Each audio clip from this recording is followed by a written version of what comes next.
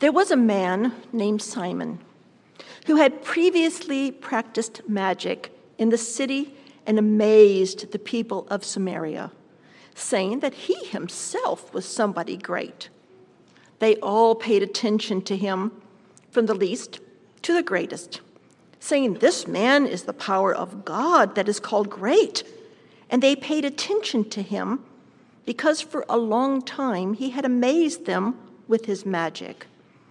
But when they believed Philip, as he preached the good news about the kingdom of God in the name of Jesus Christ, they were baptized, both men and women. Even Simon himself believed. And after being baptized, he continued with Philip, and seeing signs and great miracles performed, he was amazed. Now, when the apostles at Jerusalem heard that Samaria had received the word of God, they sent to them Peter and John, who came down and prayed with them that they might receive the Holy Spirit. For he had not yet fallen on any of them. They had only been baptized in the name of the Lord Jesus. Then they laid their hands on them, and they received the Holy Spirit. Now when Simon saw that the Spirit was given through the laying on of the apostles' hands, he offered them money, saying, "Give me this power also, so that anyone on whom I lay my hands may receive the Holy Spirit." But Peter said to him, "May your silver perish with you, because you thought you could obtain the gift of God with money. You have neither part nor lot in this matter, for your heart is not right before God. Repent, therefore, of this wickedness of yours, and pray to the Lord that, if possible, the intent of your heart may be forgiven you. For I see that you are in the gall of bitterness and in the bond of iniquity." And Simon answered, "Pray for me to the Lord, that nothing that you have said may come upon me."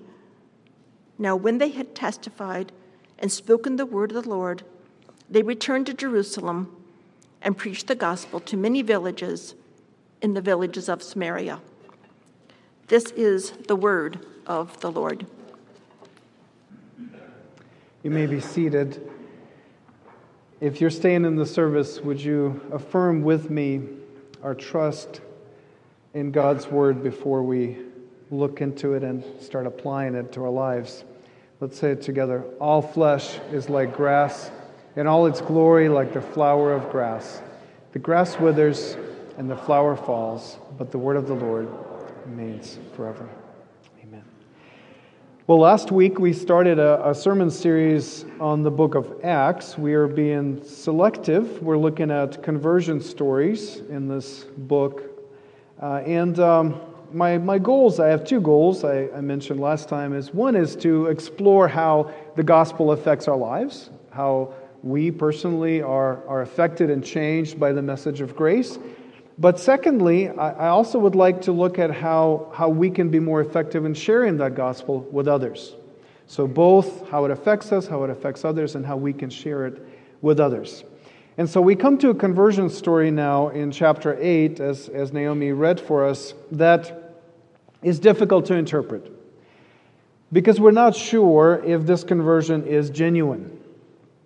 Was Simon truly converted and just needed to be corrected by the apostles? Or was he never a genuine Christian and was only trying to use the Spirit to gain power and influence? Did he repent after Peter's rebuke? Or did he become one of the first heretics, as many church fathers believed? Now, I'm not going to settle this issue for you, unfortunately, today.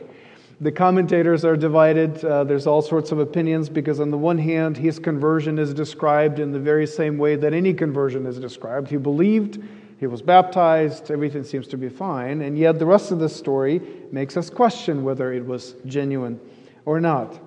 Now, I think this ambiguity is actually intentional. I think it's meant to help us think about the nature of our own conversion.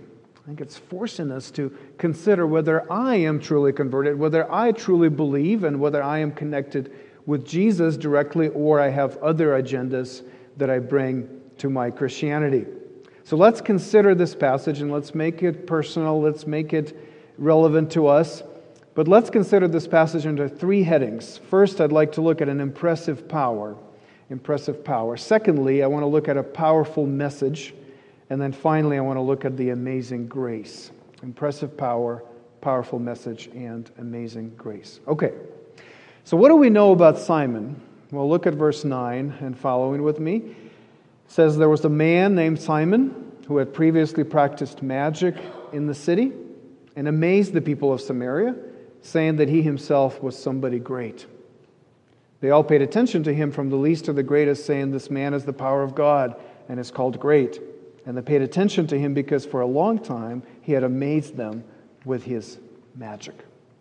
Simon was a magician, but not like a magician like we think of magicians today, right? Magic tricks. You just go and you see a show of things you know are not real, but they feel real and it's just amuse us. It wasn't that kind of a magician. He was more like a miracle worker, or more like a medium, or like a sorcerer kind of magician.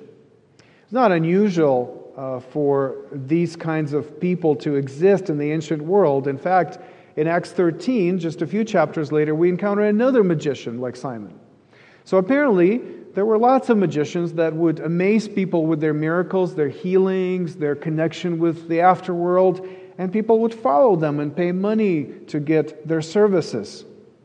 And Simon's impressive power lay in his ability to amaze and impress his followers. That's why they followed him.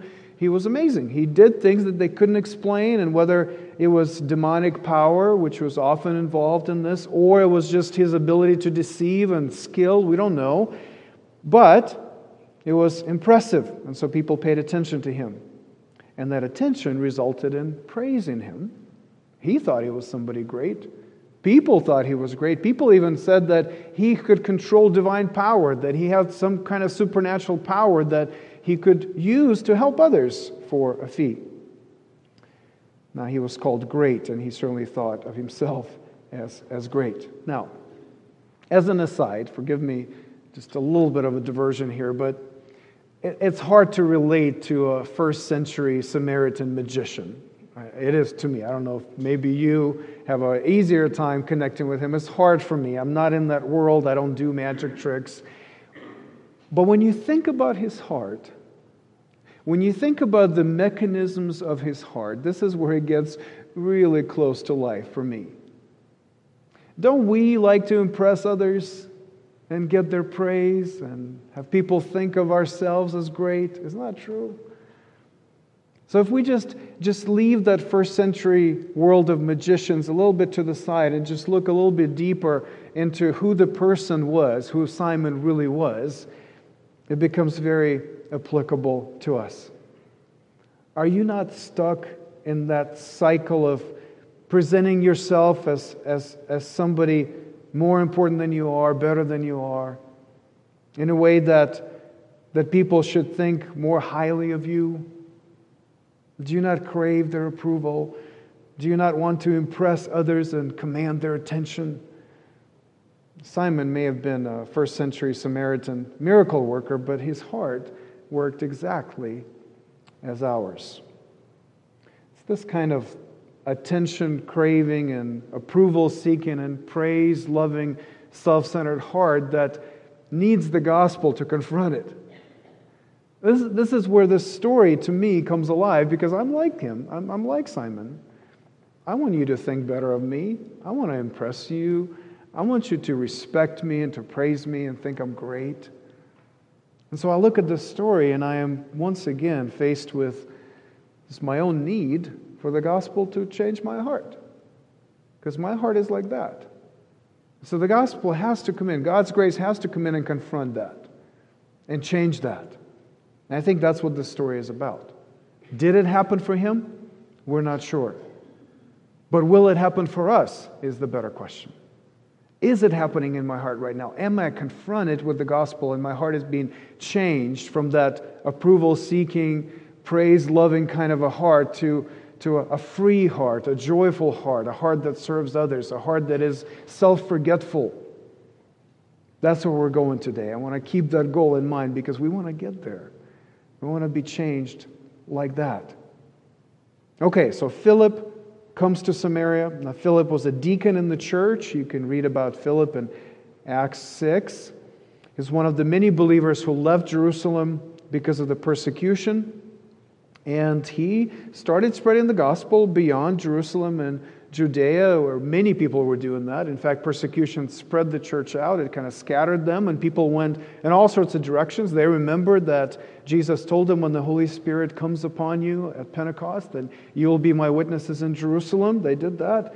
Well, now there's Judea, now there's Samaria, now there's the ends of the world. And so they went, and they started sharing the gospel in all these different areas, and Philip goes to Samaria. Goes to Samaria, and a revival breaks out. Verses 5 through 8. Philip went down to the city of Samaria and proclaimed to them the Christ. That's a good phrase, right? He proclaimed to them the Christ. Not some other Christ, but this one, this Messiah. That's his point. That's his message. And the crowds with one accord pay attention to what was being said by Philip when they heard him and saw the signs that he did. For unclean spirits, crying out with a loud voice, came out of many who had them, and many who were paralyzed or lame were healed. So there was much joy in that city. Now the whole city seems to be coming to Christ. Everybody seems to be attracted to this message that Philip is preaching about Jesus. And Simon too, this magician too, believes and is baptized. Verse 13. He follows Philip, is amazed at signs and miracles performed by him, and seems to be a genuine follower of Christ. But here, we, the readers, the careful readers that we are, we need to ask this question. Did Simon believe the gospel simply because Philip's power was more impressive than his own? Did he simply encounter a stronger kind of magic? It seems like Simon was so amazed at the miracles of Philip that he wanted to share in that power, in that work, in that life.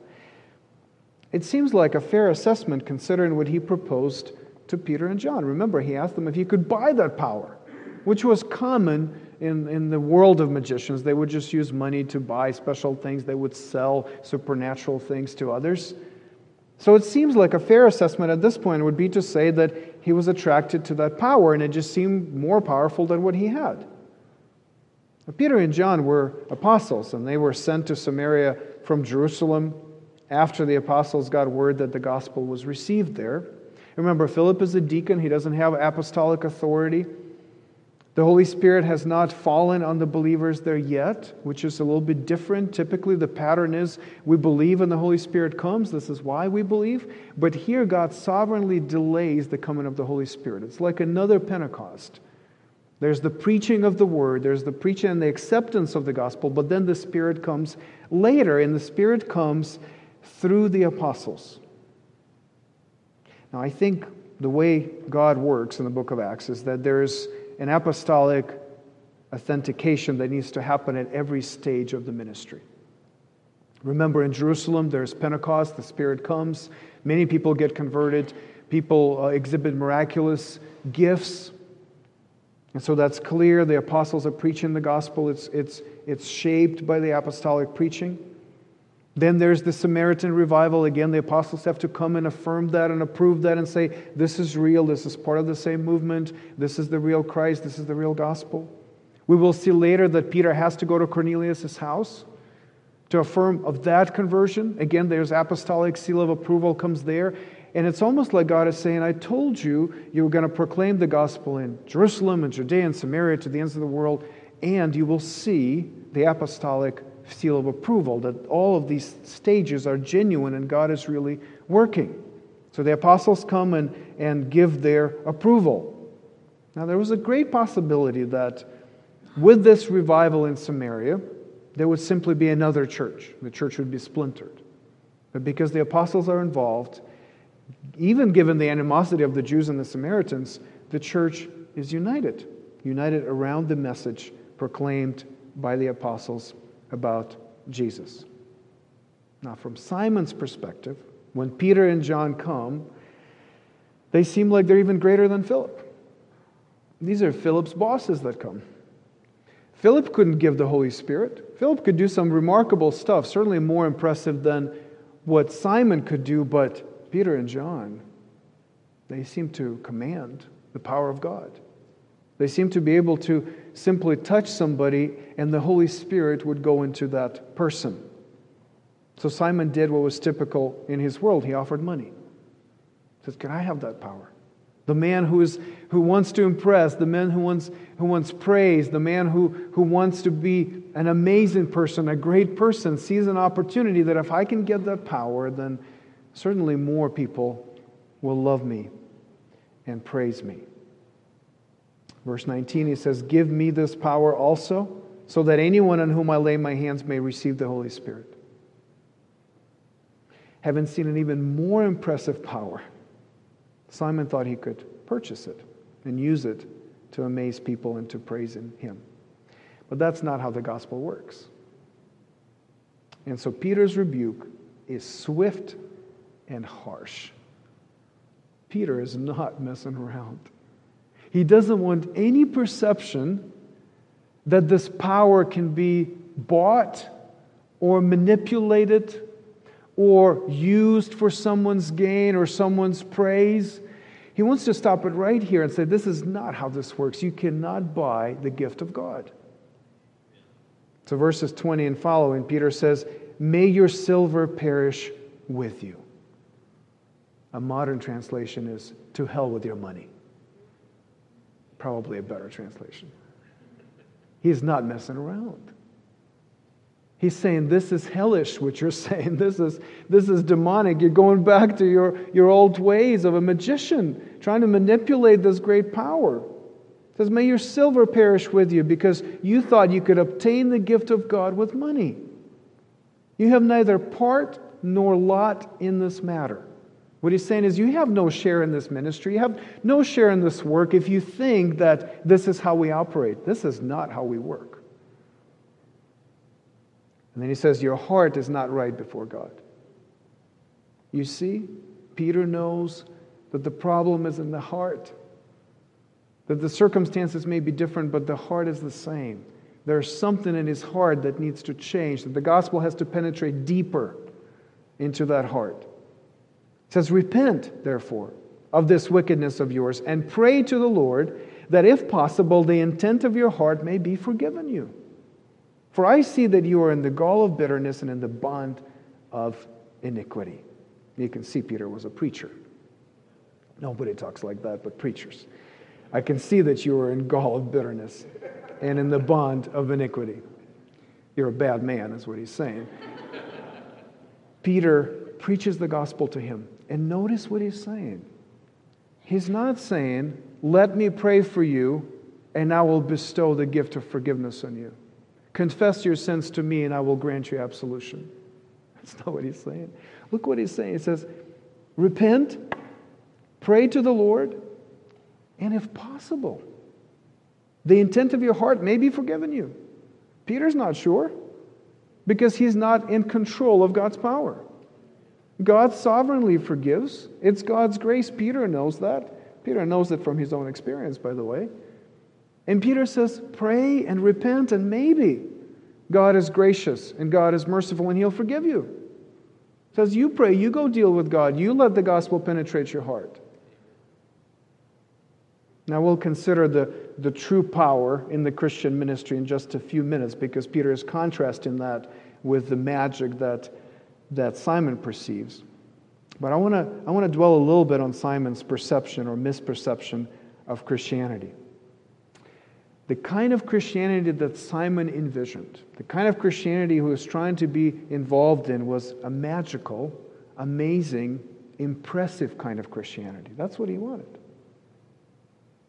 And while it was immediately and decisively rejected by the apostles, it remains a temptation in the church today.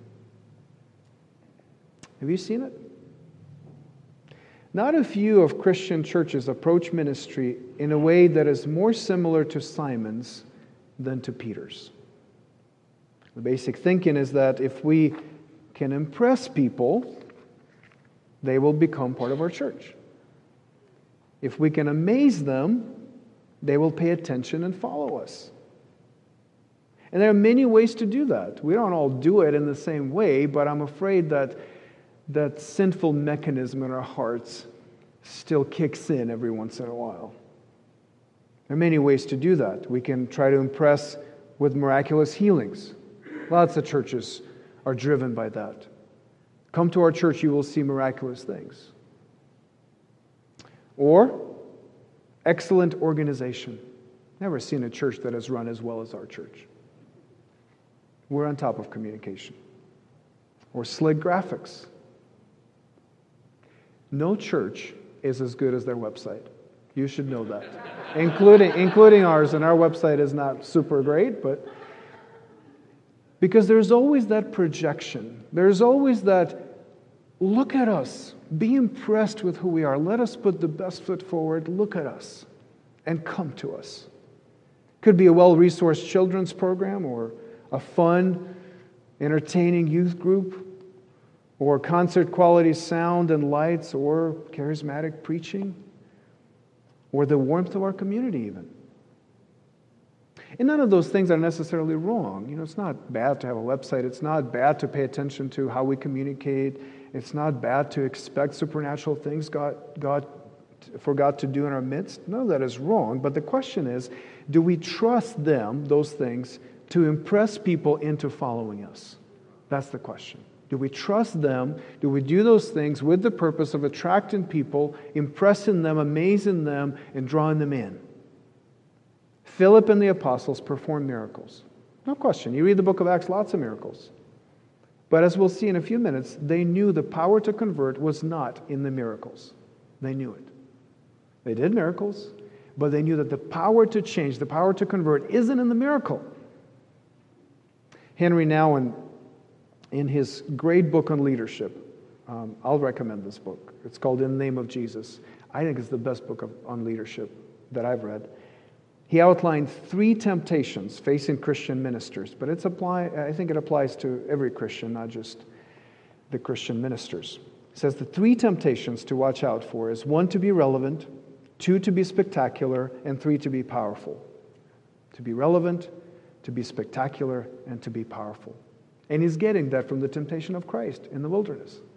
Those are the temptations that Jesus went through and overcame. If we give in to these temptations, we end up with Simon's Christianity.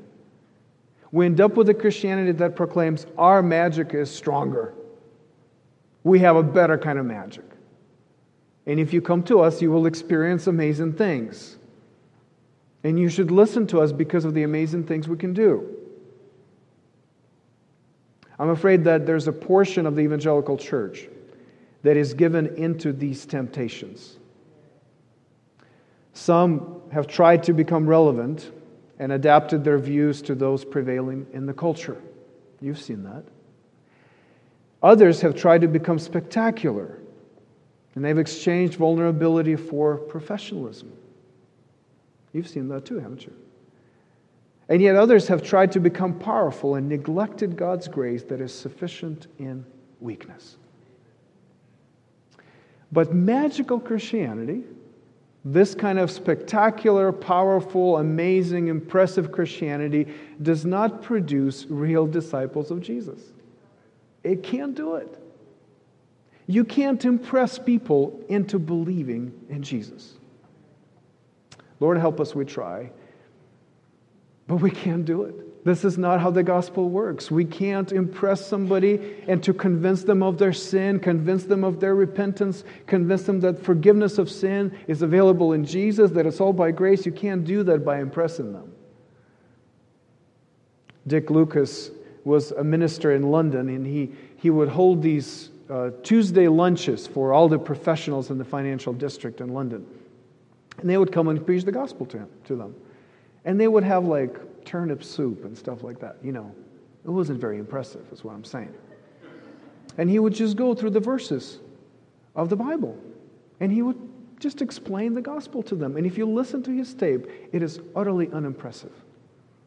And yet there's so much power there. So Lucas said, miracles command our attention, but they cannot compel our belief. They command our attention, but they cannot compel our belief. If a person comes to the church because they are impressed with its power, they only stay as long as that power is useful to them. I remember in my ministry in Chicago, in my church there, we would regularly, and it was the kind of neighborhood we were in, we would regularly get recovering addicts come to the church. And sometimes they would come in groups, and you can tell, and pretty soon we started figuring out which halfway house they were coming from. And they would come, and they would be very excited. The first 2 or 3 Sundays, they would do anything you asked them to do. I remember we had people come in and we were remodeling, and they painted the whole back room. So much energy. And it felt genuine. It felt like they needed the Lord, they needed the church, they needed that community, they needed accountability. And then in 3 weeks, inevitably, they'd be gone. Why? They were attracted to the power of the church. They were working the steps, and one of the steps was they needed to be in community. They needed to be with others who would encourage them and support them and love them and accept them and put them to work, because that would take their mind off of their addiction. But as soon as they went through that phase, there was the next phase that didn't include the church and it didn't include God. And they'd be gone. And I saw that happen over and over again until I started picking up on that and saying, they're not coming because of my preaching. They're coming because they have a specific agenda, they have a specific purpose, and the church is filling that purpose for that time. But then it's done. And they're on to something else. The American showman and businessman P.T. Barnum once invited Charles Spurgeon to come and preach in America. I'd love to hear those kinds of conversations. It'd be fun to be there to see these giants of very different industries and very different worlds, right? Even communicate with each other. We have a glimpse here. P.T. Barnum, of course, knew that Charles Spurgeon had a huge church in London. And he would have lots of people come, and people would sometimes have to wait. They would have to show a ticket to get into his church. And Spurgeon would regularly encourage his people to not come to church so that others can come and hear the gospel. And so Barnum, of course, was aware of that kind of popularity. He interpreted it as attractive, impressive, miraculous kind of a thing. And so what if we bring him to America? He can get crowds going here, and then we'll bring the animals, and then we'll bring, that was his idea. So he asked Charles Spurgeon, and Spurgeon responds in a telegram quoting Acts 8:20. May your silver perish with you, because you thought you could obtain the gift of God with money. Spurgeon knew where that power came from. He knew what it was. He knew about grace. He knew about Jesus. He knew about the message. He wasn't as focused on the miracles. And while much of our experience of God is supernatural, it is miraculous, I don't want to downplay miracles. We must be careful to follow Peter and not Simon in the story. So let's look at what Peter thought, what the apostles thought about their ministry. Where was the real power? Now, Peter's response to Simon, this harsh and swift response to his offer of money for the power of the Holy Spirit, exposed how different the apostolic approach was from Simon's magical Christianity. In the ministry of the Spirit-filled church, which is the book of Acts, miracles accompanied the preaching of the gospel. There were lots of miracles. But it is the message that was supposed to transform people. It wasn't the miracles. Genuine converts in the book of Acts are not won by miracles. They are won by the message. Now look at I'll show you from Scripture, okay? Look at the description of the Samaritan revival in verses 5 through 8. Philip went down to the city of Samaria and proclaimed to them the Christ. And the crowds with one accord pay attention to what was being said by Philip, when they heard him and saw the signs that he did. For unclean spirits, crying out with a loud voice, came out of many who had them, and many who were paralyzed or lame were healed. So there was much joy in that city. Now, if you read that, there are miracles, sure. There are amazing signs. People are being healed. They're being freed from demonic oppression. And yet, you see that it is the proclamation of Christ that people paid attention to. It was the preaching of the gospel that drew people to Christ. It wasn't the miracles. The miracles pointed to the message of the gospel. They were important as signs authenticating that message, but they were not the message. In verse 12, but when they believed Philip as he preached good news about the kingdom of God in the name of Jesus Christ, they were baptized, both men and women. When they believed Philip as he preached good news about the kingdom of God in the name of Jesus Christ, they were baptized. They believed what he was saying. They believed the message. They liked the miracles. It was important. But they believed the message about the kingdom of God in the name of Jesus Christ. Why did they get baptized and join the church? It's because of the message. Because they believed the good news. Verse 14. Now when the apostles at Jerusalem heard that Samaria had received the word of God, they sent to them Peter and John. What was the deciding factor in them determining whether it was worth going or not, whether it was a real revival or not? It was that they had accepted the word of God, that the message clicked, that people started believing in what was being preached. And so they said, we better send Peter and John because it looks like a real revival. They didn't send them because there were signs and wonders done in Samaria, but because the message was accepted. Now, another great passage that explained the relationship between the miraculous power and the message of the gospel is Acts 13, where there's another magician, and Paul confronts him, and the magician is meddling in Paul's ministry, which is never a good idea, we learn from the book of Acts. And so Paul confronts this magician. Now, he's trying to explain the gospel to the local authority, the proconsul. And so the magician gets involved, and Peter makes him blind. Supernatural thing, miraculous thing. He just commands him to be blind. But look at the response of the politician, verse 12 in Acts 13. Then the proconsul believed when he saw what had occurred, for he was astonished. What would you expect? At the miracle, right? He was astonished at Paul making somebody blind. That's not what the text says. It says that he was astonished at the teaching of the Lord. He was astonished at the message. The miracle was great, but he wasn't impressed with the miracle. He was impressed with the message. Now, if you read the account of the growth of the early church in Acts, you'll find many miracles performed by the apostles. However, miracles were not essential to their ministry. Preaching was. The verbal proclamation, verbal explanation of the gospel. In fact, I get a feeling that the apostles were never totally comfortable with the miraculous power that the Spirit gave them. Because time and time again, they almost get embarrassed. I mean, you read those accounts when somebody just starts praising them and they're saying, that's not us. Don't pay attention to that. That's not us. It's God's power. Let me tell you about Jesus.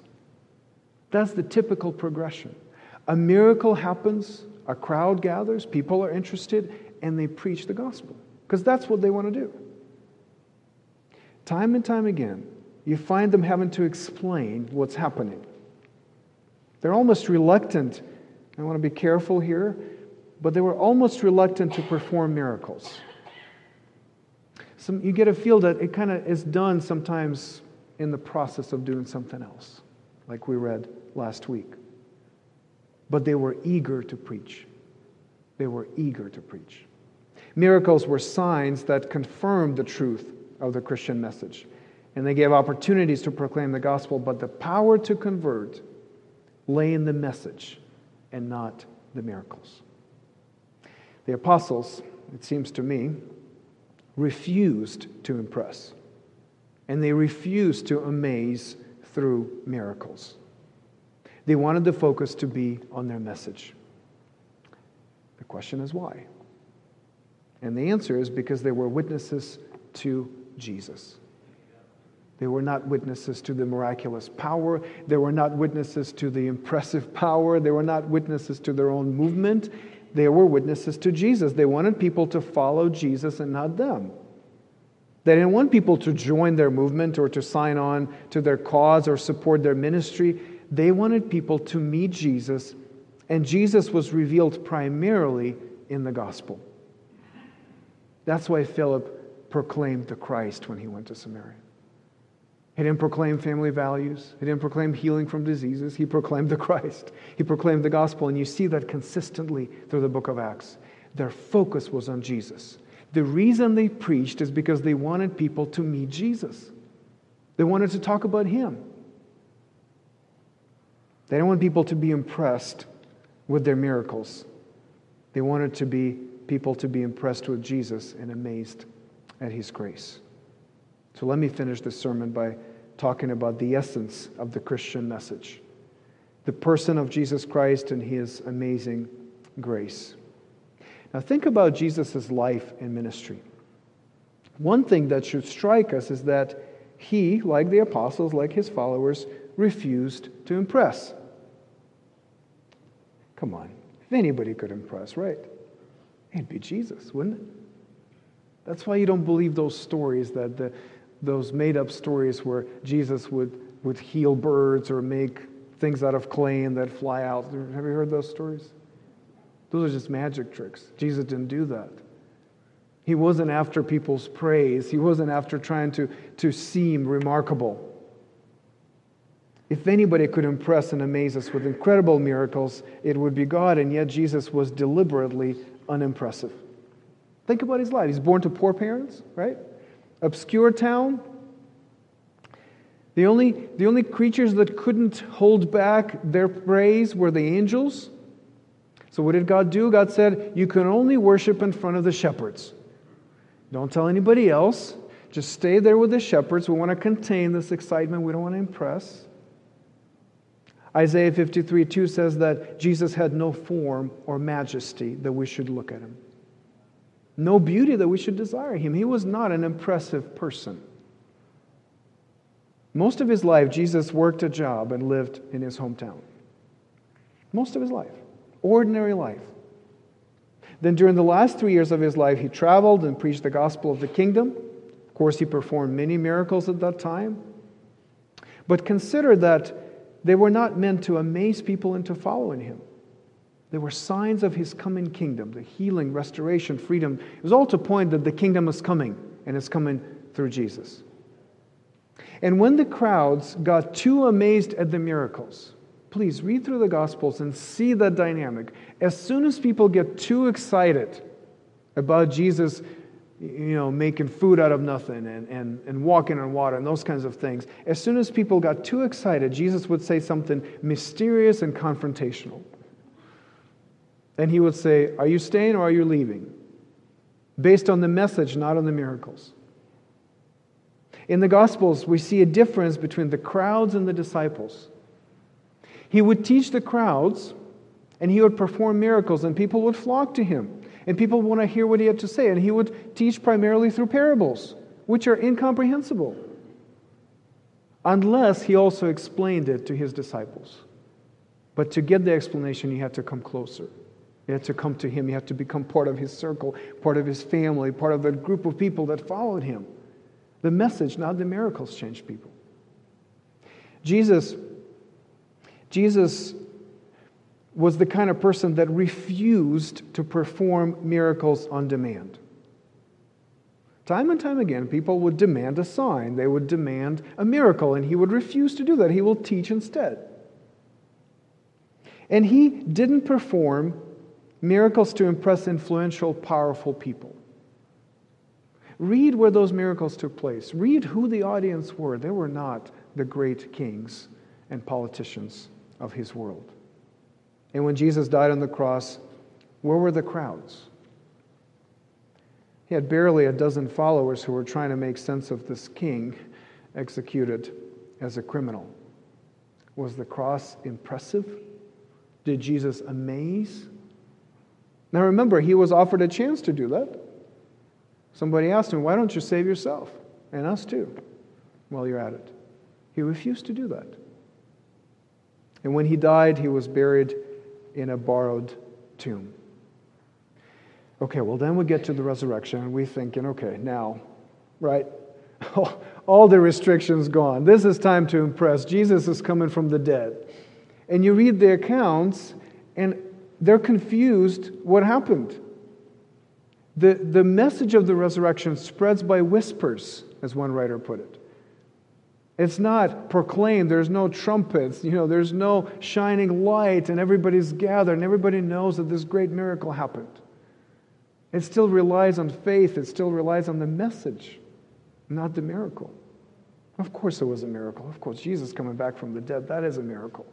It's an incredible miracle. But notice how it's communicated. It's communicated through witness accounts. It's communicated through preaching. Through people coming and telling each other, this is what happened. They're saying, Jesus must have risen from the dead. And they're telling each other. Not impressive, but life-changing. And so we need to look at Jesus' life, and if he is the essence of the Christian message, we need to ask, why did he not impress? Why did he not amaze? Why didn't he draw us to himself through the miraculous and the supernatural? And the reason is because he did not want us to be impressed with his power. He wanted us to be impressed that he gave up his power for us. Because that is the gospel. Because that is grace. Because that is what actually changes us. The essence of the gospel is grace, and it's no surprise that the most popular hymn in the Christian church is Amazing Grace. Everybody knows it. Even non-Christians know it. We sing it so often. Because that is the core of our message. The core of our message is that whatever God is doing in our lives, it's a gift. When he saves us, it's a gift. When he blesses us, it's a gift. When he gives us the Holy Spirit, it's a gift. When he performs a miracle in your life, it's a gift. Because it is all by grace. And we have nothing to offer to him. We don't go to him and say, I have this amount of money, can I buy some of your power? And God says, I give you everything as a gift. And so Peter is right to get mad. He's right to get angry and say, what are you doing, Simon? You're trying to buy the gift of God? That's not how it works. Gifts are given, they're not purchased. The core of the message is that God saves us by grace. And we're not impressed by his power, we're impressed by his love. We're impressed that God would do that Jesus would come and live that kind of life, and through that life, through that death, through that resurrection, would save sinners like us. Does it for us.